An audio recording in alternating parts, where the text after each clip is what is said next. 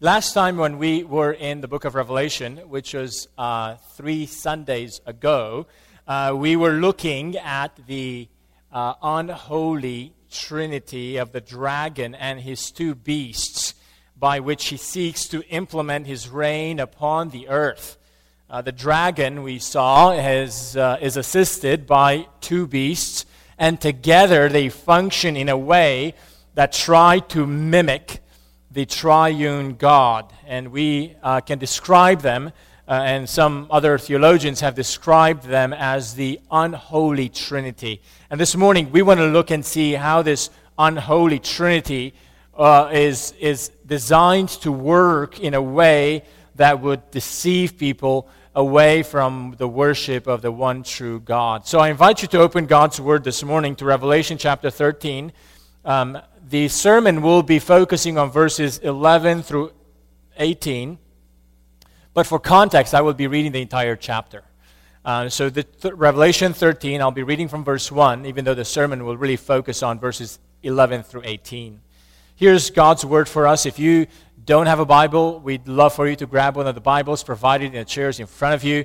We'd love for you to open God's Word. You may find it on page 1035. Here is the word of the Lord for us this morning. And I saw a beast rising out of the sea, with 10 horns and 7 heads, with 10 diadems on its horns and blasphemous names on its heads. And the beast that I saw was like a leopard, its feet were like a bear's, and its mouth was like a lion's mouth. And to it the dragon gave his power and his throne and great authority. One of its heads seemed to have a mortal wound, but its mortal wound was healed, and the whole earth marveled as they followed the beast. And they worshipped the dragon, for he had given his authority to the beast, and they worshipped the beast, saying, "Who is like the beast, and who can fight against it?" And the beast was given a mouth uttering haughty and blasphemous words, and it was allowed to exercise authority for 42 months. It opened its mouth to utter blasphemies against God, blaspheming his name and his dwelling, that is, those who dwell in heaven. Also it was allowed to make war on the saints and to conquer them, and authority was given to it over every tribe and people and language and nation. And all who dwell on earth will worship it, everyone whose name has not been written before the foundation of the world in the book of life of the Lamb who was slain. If anyone has an ear, let him hear. If anyone is to be taken captive, to captivity he goes. If anyone is to be slain with a sword must he be slain. Here is a call for the endurance and faith of the saints. Then I saw another beast rising out of the earth. It had 2 horns like a lamb, and it spoke like a dragon. It exercises all the authority of the first beast in its presence, and makes the earth and its inhabitants worship the first beast whose mortal wound was healed. It performs great signs, even making fire come down from heaven to earth in front of people. And by the signs that it was allowed to work in the presence of the beast, it deceives those who dwell on earth, telling them to make an image for the beast that was wounded by the sword and yet lived. And it was allowed to give breath to the image of the beast, so that the image of the beast might even speak and might cause those who would not worship the image of the beast to be slain. Also it causes all, both small and great, both rich and poor, both free and slave, to be marked on the right hand or the forehead, so that no one can buy or sell unless he has the mark, that is, the name of the beast or the number of its name. This calls for wisdom. Let the one who has understanding calculate the number of the beast, for it is the number of a man, and his number is 666. This is the word of the Lord for us. Would you pray with me, asking God to bless the preaching for our hearts? Father, you reveal yourself, your word. You reveal yourself what is happening in the heavenly realms, in the spiritual realm, what is happening in the demonic realm, so that we might know, so that we might not be caught by surprise, so we might not be caught by unawareness, Father, we pray that you would give our hearts readiness to hear, openness to understand. And I pray that you would use the preaching of your word this morning to build us up for the glory of your great name. In the name of Christ we pray. Amen.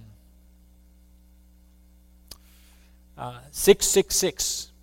Most Christians know what that number means. Well, we get to the passage of Scripture when we talk about it. I want to, before we get to that number, and we're going to talk about what it means, we want to understand what is going on in this passage that leads us to even expose the name or the number of the beast.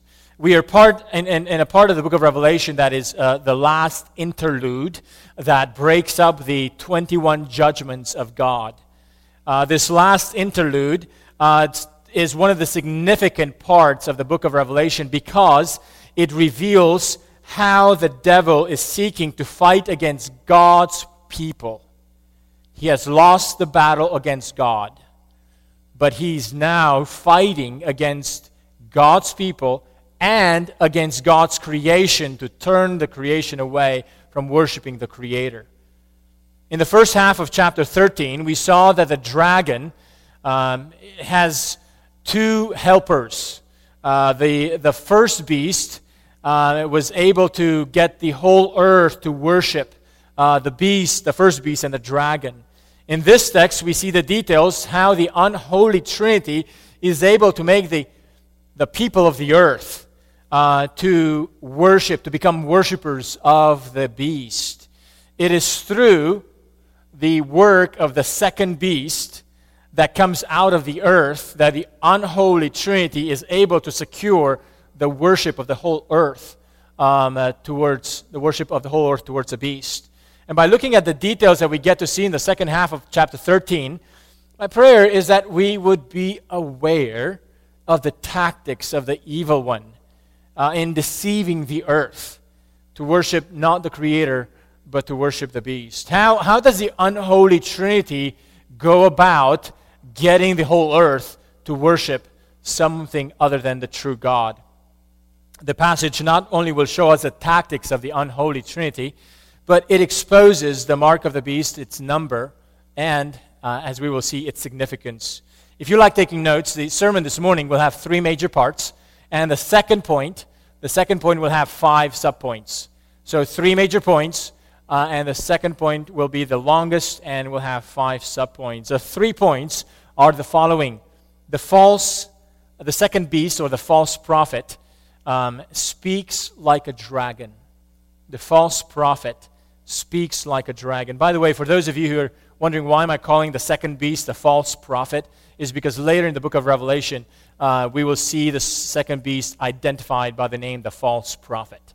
So for the sake of keeping things more clear between the 2 beasts, I'm just going to call the second beast the false prophet. But know that they're both 2 beasts that are being used by the dragon to carry out the dragon's ploys. So the false prophet speaks like a dragon. Second, the false prophet leads people to worship. Third, the name of the beast reveals its true power. Let's look at each of these points. The false prophet speaks like a beast. Verse 11, then I saw another beast rising out of the earth. It had 2 horns like a lamb, and it spoke like a dragon. Now, in the book of Revelation that is filled with symbolism, the picture or the mention of horns is always a symbol for kingly power, for royal power, for authority. And here we are told that the beast had 2 horns like a lamb. Now this is significant that it mentions 2 horns like a lamb. Throughout the entire book of Revelation, the image of a lamb is an image consistently used to describe Jesus. But here, the second beast, or the false prophet, has 2 horns like a lamb. In other words, this beast seeks to mimic the power and the authority of Jesus. But notice what shows the true nature of this beast.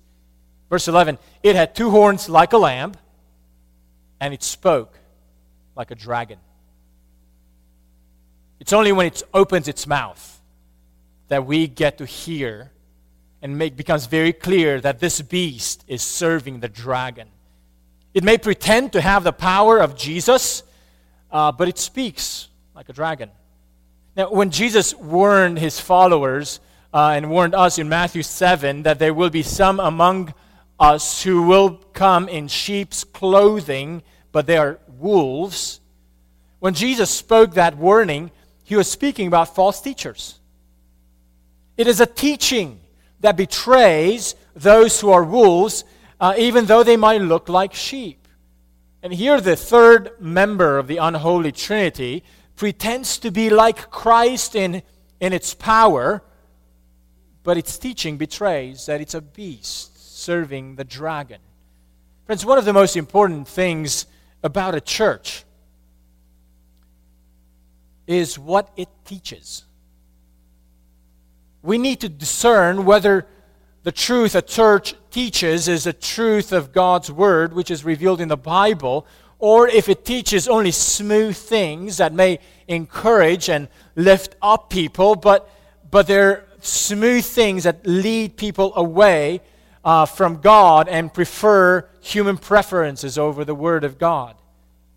Friends, the teaching that is communicated shows whether someone is coming from God or from the dragon. One of the qualifications for elders is that they must be able to discern the truth from error, and they must be able to correct wrong teaching when it appears. If anyone is a visitor this morning and if you're looking for a church, two things you should consider in looking for a church. Whether the Lord leads you to consider this congregation or another congregation here in Austin. But two things you should consider in looking for a church. The first two things should be look on their website for their statement of faith. What does that church believe? And if you find a church website that has a very short statement of faith, like 2-3 sentences, you should stay away from that church.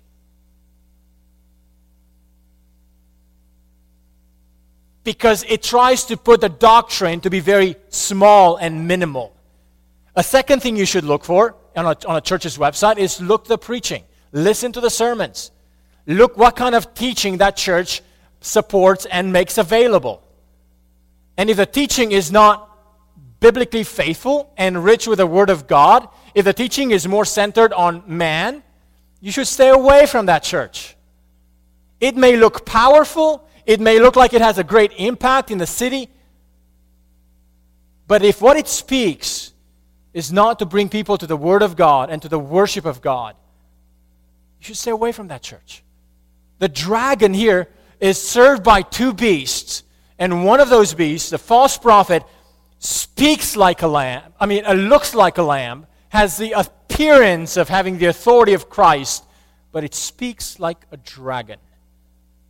Friends, if what a church teaches, whether through its statement of faith or its public preaching of the Word, if it's not faithful and rich in Scripture, you should stay away from that no matter how friendly that church looks. The third person of the unholy Trinity appears to have the power of Christ but speaks like a dragon. Be aware. A second point that we see in this passage, and this is going to be the big point of the sermon, or the longest point of the sermon, is that the false prophet, the second beast, leads people to worship. That's right. The second beast leads people to worship. The aim of the second beast is not to scare people away. The aim of the second beast is to draw people, to make them worship something other than the true God. And that something in this particular case, as we'll see, is the first beast. Look at verse 12. This second beast, it exercises all the authority of the first beast in its presence and makes the earth and its inhabitants worship the first beast, whose mortal wound was healed. In other words, the unholy Trinity is interested to make people worship. Sometimes we hear the phrase, worship wars. When you hear that phrase, it's oftentimes used to speak about people who fight about what kind of music style they should have in church, worship wars. There's some books written on that, worship wars. There's another worship war that is more significant than just what kind of music style we sing in church. And that worship war is here in the book of Revelation chapter 13. The unholy trinity is fighting for worship. And the key point for us to consider is that the dragon and his two assistants is trying to get the earth to worship the beast, one of the members of the unholy trinity. Friends, we all worship something. God made us to be creatures who worship. We either worship God, the creator of the universe, who is the father of Jesus Christ, or we worship something else. In our own day, particularly in America here, the fastest growing religion is, and the most engaged religion is the worship of the self. We are worshiping something, either God or something else. Behind the worship of anything else stands the unholy trinity that seeks to mislead people not to worship the Creator God. Here in the second part of chapter 13, we see the false prophet as having this primary aim to make the dwellers of the earth worship the beast. Notice the false prophet, the second beast, is not trying to make the dwellers of the earth worship itself. Did you notice that? It's trying to make the dwellers of the earth worship the first beast. In doing so, the second beast tries to mimic the Holy Spirit, whose primary aim is to help people worship Jesus. As we read in our own statement of faith, the Holy Spirit exalts Christ. Here, the second beast, the false prophet, is aimed to exalt the first beast. Well, the second beast is trying to do something similar as the Holy Spirit tries to do to Jesus. It tries to get the people of the earth to worship the first beast. For the second time in this chapter, we are told that the first beast received a deadly blow. And this is why we get back to why would the second beast try to lead the people of the earth to worship the first beast? Because the first beast is really the image of the Antichrist. In verse 14, we are told that this first beast was wounded by the sword, and yet it lived.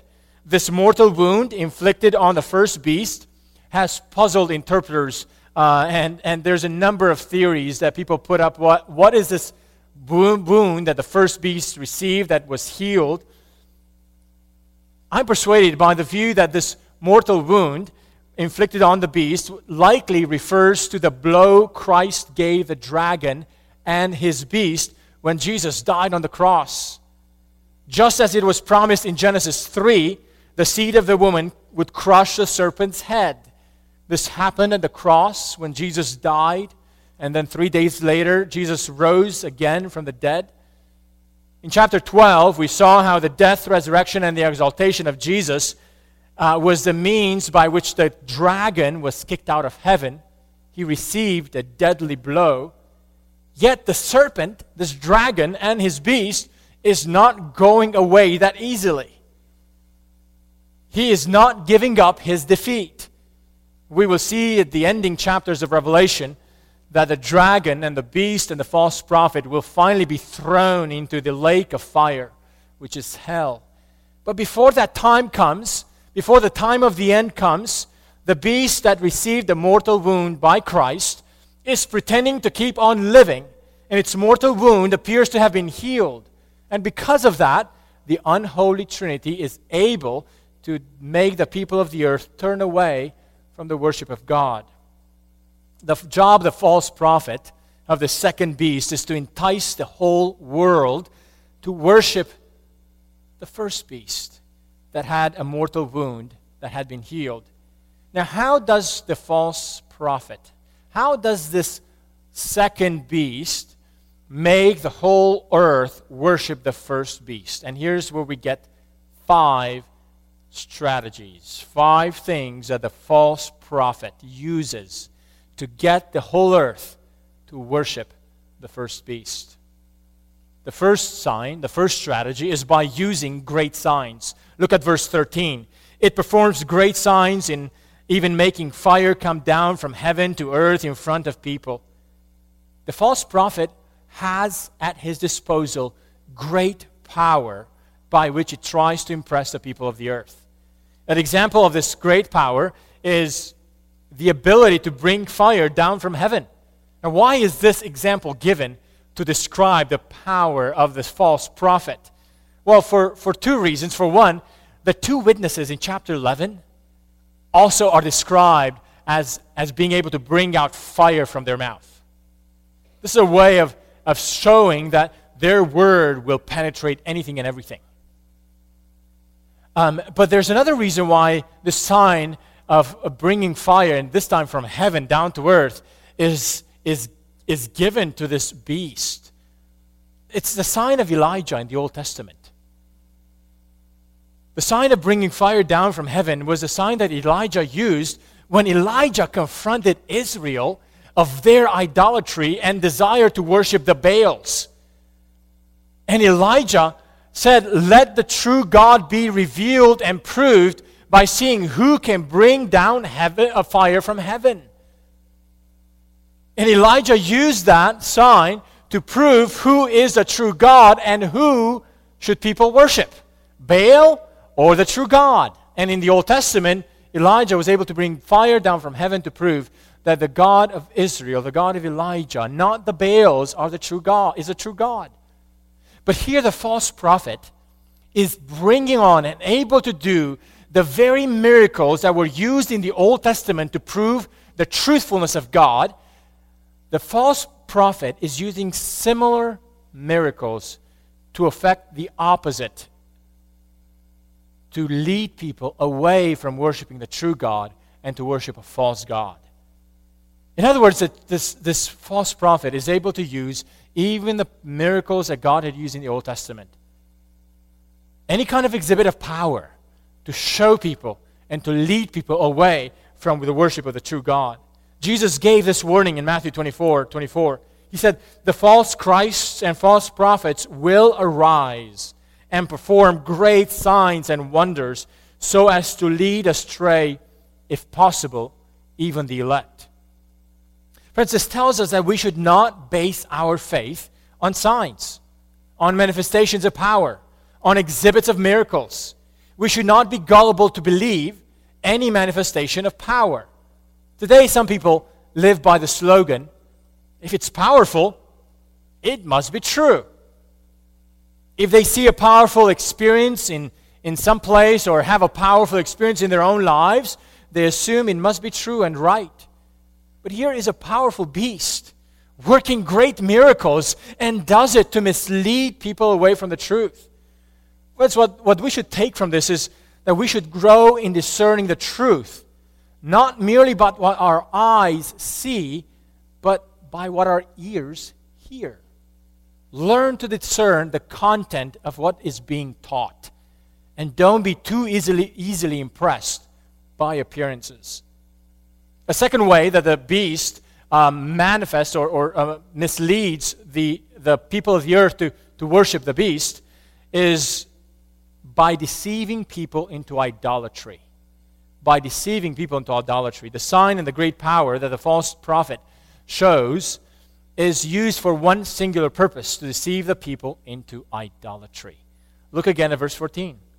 By the signs that he was allowed to work in the presence of the beast, it deceives those who dwell on the earth, telling them to make an image for the beast that was wounded by the sword and yet lived. Making an image for worship was idolatry. Making an image for worship was idolatry. God said the first two commandments in Exodus 20, when he gave the 10 commandments, he said, don't make any other gods, don't have any other gods besides me, and don't make any image of anything and worship it. Using images to worship is idolatry. But here is the second beast deceiving the entire earth to make an image of the first beast and to entice the people of the earth to worship the first beast. Now, when when the beast does this to the dwellers of the earth, the beast is not speaking the truth. It's deceiving people. We saw how the dragon in chapter 12, verse 9, was described as the deceiver of the whole earth. And here the false prophet is using deception into idolatry to secure the worship of the whole earth. Friends, when any of us fall into idolatry, whenever any people worship false gods, it's not simply because of the truth that they fall into idolatry. It's not because of what looks like truth. It's because of deception. The beast is leading people to worship idols by deceiving. Idolatry is always deceptive.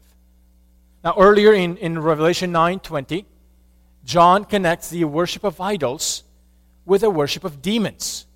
To worship idols is to worship demons. And this suggests that behind any idolatry is actually the image of the beast. Behind any idolatry is the image of the beast. The way the people of the earth worship the beast today is through idolatry. Some people say, well, I'm not having an image with a beast in front of me, and I don't bow down to an image of a beast. Well, friends, if our lives pursue idols that we are making for ourselves, in essence, we are worshiping the beast. Anything that seeks to take the place of Christ in our lives becomes an idol and plays the same role that the beast is seeking to play, namely, to dethrone Christ from the worship, from the honor, from the adoration that is due to Him alone. The false prophet causes worship for the beast by deceiving people into idolatry. So you may not think that you are worshiping the beast, but if you're given into idolatry, it is an extension of the worship of the beast. A third way that the false prophet causes people to worship the beast is by bringing life into the idols. By bringing life into the idols. Look at verse 15. And it was allowed to give breath to the image of the beast, so that the image of the beast might even speak. Now, here the beast has a strange ability. This false prophet, the second beast, has a very strange ability. The ability to make an image, the image of the beast, speak. Why is this a big deal? Because one of the truths in the Bible about idols, one of the things that God reveals about idols is that they do not have mouths to speak. They do not have eyes to see. They do not have breath in their mouths. The passage we read earlier in the service from Psalm 135, verses 15 through 17 says, "The idols of the nations are silver and gold, the work of human hands. They have mouths, but do not speak. They have eyes, but do not see. They have ears, but do not hear, nor is there any breath in their mouths." But here the false prophet makes the idol, the image of the beast, have life. The false prophet gives this image of the beast the ability to speak to its worshipers. The dwellers of the earth who are engaging in the worship of idolatry, for them it might seem that idols don't speak, but actually the false prophet makes idols be relatable, feel alive.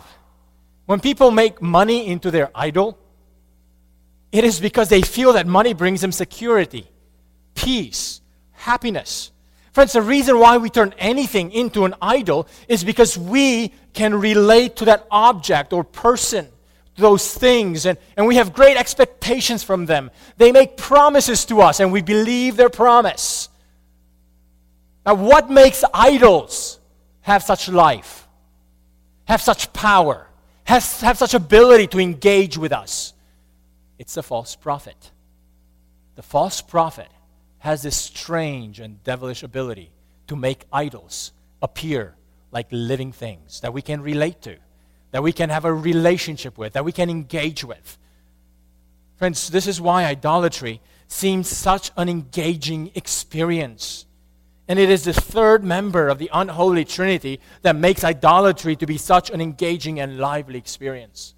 Fourth way that the false prophet causes the worship of the beast is by threatening with death for not worshiping the beast.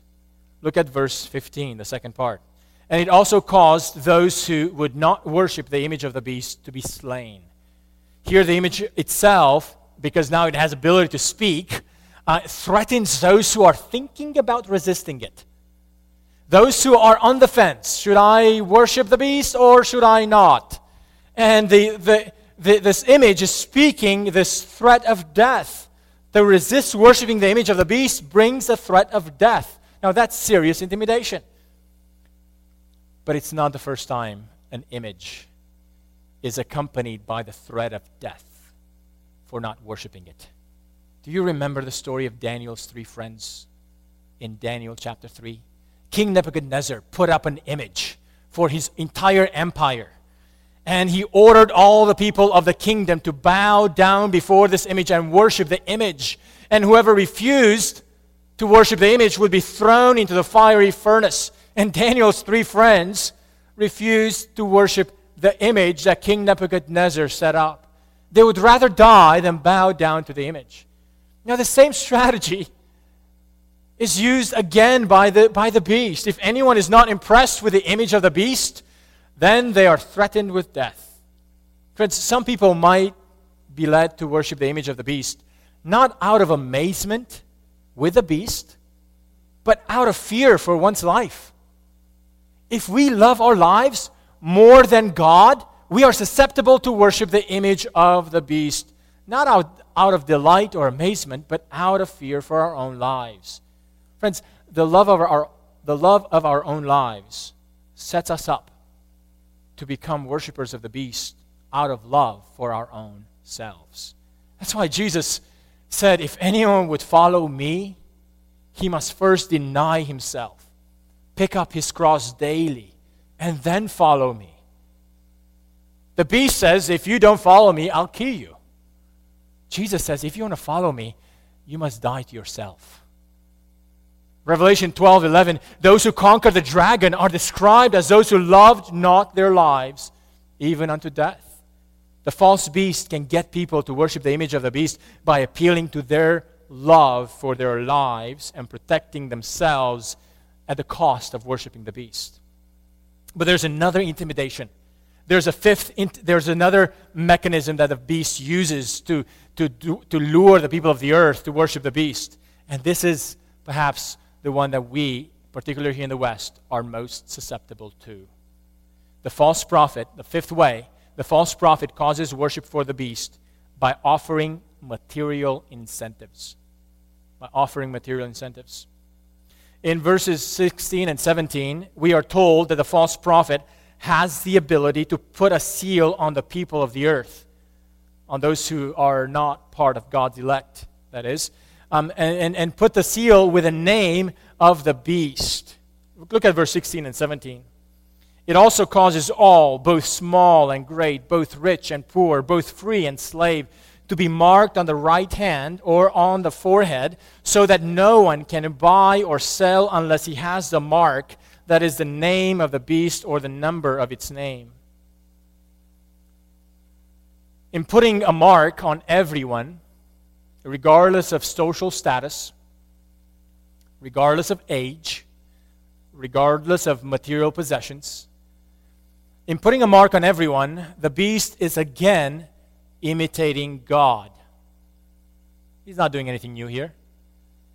Earlier in the first interlude of Revelation 7, we saw how God sealed his people and put a mark on their foreheads. Before God would bring the destruction of the earth upon the earth, God commanded his angels to put a seal on his people. Here, the beast is trying to do something similar for all those who don't belong to the beast, to God. The mark that God put on his people was a mark that showed that the people belong to God and are secure in God. It's a mark of belonging and a mark of security. But here, the false prophet, the second beast of the unholy trinity, is putting a mark on on everybody else, really, on everybody else. And notice what is the effect of not having the sign of the beast. It will make it difficult to get the things of this world. It will make it difficult to live as part of this world. The beast is presented as controlling the commerce of the world. So that, it says, it causes all to be marked, so that, verse 17, so that no one can buy or sell unless he has a mark. In other words, the beast is controlling the trade of the world, so that to get the goods of this world will require to compromise with the beast, identifying with the beast and belonging to the beast. In other words, serving the beast will come with material incentives and rewards. Now, we will see more of this in Revelation 17 and 18. Here, though, the beast withdraws the benefits of material goods from anyone who does not belong to the beast, from anyone who does not want to identify with the beast. In other words, a means by which a false prophet intimidates those who are on the fence about worshiping the beast is by luring them with the advantages of material incentives, of comfort and wealth. To refuse to worship the beast brings the opposite effect. Refusing to belong to the beast brings significant side effects of being able to engage with society. It affects one's ability to provide for one's even physical needs. I remember stories in communist Romania. My parents and my parents' generation telling me, I was only a kid then, but how believers used to be discriminated against and not allowed to pursue higher education simply because they were Christians. Now, what if loyalty to Christ might affect your job so that you are not considered for a promotion at work? Or may even cause you to lose your job? Or may even lead you to consider taking another position so that you don't have to compromise your convictions? Have you considered that our loyalty to Christ can bring us disadvantages in how we deal with the world? And friends, this is not new to America. Just this past week, a Christian soccer player, Jolene Hinkle, has withdrawn herself from the national U.S. soccer team after it was announced that the squad would be wearing rainbow-colored gay pride jerseys in their upcoming game. And this Jolene Hinkle, this soccer player, chose that she's no longer able to play on the national U.S. soccer team because she does not want to identify with that kind of conviction. Is it possible that for us as Christians, following Christ and the teaching of His Word may call us to experience physical and material disadvantages? Friends, think about how the material incentives of comfort and wealth can tug at our hearts and seek to turn us away from worshiping Christ. The beast's strategy is to make it difficult for the people of God to engage in society without compromising with the beast. These are the 5 ways in which false prophet, or the second beast, causes the people of the earth to worship the first beast. It is by using great signs, by deceiving people into idolatry, by bringing life into our idols, by threatening with death, and by offering material incentives. Through these verses, the false prophet is trying to present the beast as being all-powerful, owning the trade of the world, as being invincible. But this chapter closes with a powerful information that helps believers to rest assured that no matter how powerful this beast appears, no matter how full of authority this beast appears to have and be, its name gives away its true nature and power and authority. And point number 3 in this sermon, the name of the beast reveals its limitation. Look at verse 18. This calls for wisdom. Let the one who has understanding calculate the number of the beast, for it is the number of a man, and his number is 666. Now, this verse has caused lots of debate, and interpreters have wondered what it means and how we should interpret it. Some interpreters think that the number 666 should be taken as symbols of letters and thus try to figure out the name of the beast.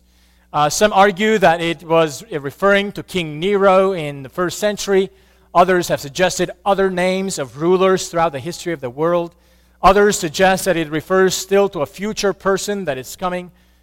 But rather than transforming the numbers into letters, it is better to interpret this number symbolically in light of two clues from the context. A first clue is to notice that the number 666 is a name that is placed on people's foreheads and on their hands. It's not unique in the Bible, as we mentioned already. The same pattern was used not only in Revelation 7, it was actually used in Deuteronomy 11:18. It was even used in Exodus 13. But in Deuteronomy 11:18, God said, "You shall therefore lay up these words of mine in your heart and in your soul, and you shall bind them as a sign on your hand, and they shall be as frontlets between your eyes." By putting God's commands, in other words, by putting God's commands on their foreheads and on their hands, it was a means of showing that one's love for God affected their thinking and their doing. In other words, it was a way of saying, by putting a sign on the forehead and on their hand, God's people showed love for God, manifested both internally, in the mind and the heart, but also externally in their way of life. So the signs on the forehead, on the hand, was a symbol of showing someone's loyalty and devotion to God through their way of life. That's the Old Testament use of the image of putting something on your forehead and on the hand. That's why God in Revelation 7 uses the same sign to protect His people. But here in Revelation 13, the false prophet puts the seal on the people of the earth, on their foreheads and on their hands, as a sign of their belonging and devotion to the kingship of the beast. The sign of the beast is not a microchip. The sign of the beast is a way of life that shows people that they do not belong to God, but to the beast. The sign on a forehead, on a hand, is anything that we do that shows where our loyalty is and where our identity is. So don't look for a mere physical mark on your forehead or on your hand. The mark of the beast is made of one's way of thinking and one's way of life, which shows to whom they truly belong. But then we have the name 666. What does this name refer to? This number, 6, 3 times, should be contrasted with a number associated with God in this book. After all, we have seen that the unholy Trinity is trying to mimic God. In this book, each of the 3 persons of the triune God have been associated with the number 7. God's wrath in this book is made up of 3 cycles of 7s. The lamb has not 2 horns, but 7 horns. The Spirit of God is described in this book as the 7th Spirit of God. Throughout this book, God is associated with the number 7. Well, in contrast with the number 7 associated with each of the persons of the Trinity, the number of the unholy Trinity is 666. It's a number that shows that the unholy Trinity falls short of God's greatness and authority and power. By the end of the chapter, we have been introduced to each of the 3 members of the unholy Trinity, and each of them have sought to imitate God, even to pretend to be greater than God. But here at the end of this chapter, at the end of this presentation, we are told that the name of this beast It proves that they fall short of God's greatness. They fall short of God's power. They fall short of what they pretend themselves to be. So the name 666 is a symbolic name by which John tells us that the mimicking of the dragon and of his unholy trinity will prove to be empty and powerless in the end. We may not see the shortcoming now, but the judgment of God will prove that the unholy trinity falls short of God's power and authority. So here's the irony. Here's the irony. The sign of the beast, which really means the unholy trinity falls short of God's power and greatness, is a sign that the people belonging to the beast wear or have on themselves, unaware that it all represents the shortness, the limited power of the one they're trying to abide by, to go with, to follow. The power and authority of the beast and of the whole unholy trinity is limited. Friends, by telling us that the name of the beast is 666, God's people are assured that the beast's fall is certain, that its limitedness is certain. No matter how powerful it may appear, no matter how much authority it may seem to have, the power and authority of the beast are limited and they will fall short. So don't worship it. No matter how it tries to lure you in, to give in, to compromise, don't worship that which ultimately falls short of the glory of God. Let's pray. Father in heaven, we thank you that you show us the true nature of how this world is sought to be won over in its worship, away from you and towards the beast. Father, thank you that you reveal in your word the way in which this unholy trinity is seeking to draw our hearts, to draw our affections, to draw our lives away from worshiping you. Father, awaken us. Father, we pray that you would open our eyes to see that in Christ and in him alone is ultimate power, that he has been given the authority and the power that you own, because he has been the one through whom we are being redeemed. Father, we pray that you would enable us to look to your power, to your throne, to your kingship, and not be gullible by anything that this world can use to lure us. Help us to see, O Lord, that there is no other throne than yours. Help us to trust you and your kingdom. Help us to be followers of you and your kingdom. In the name of Christ we pray. Amen.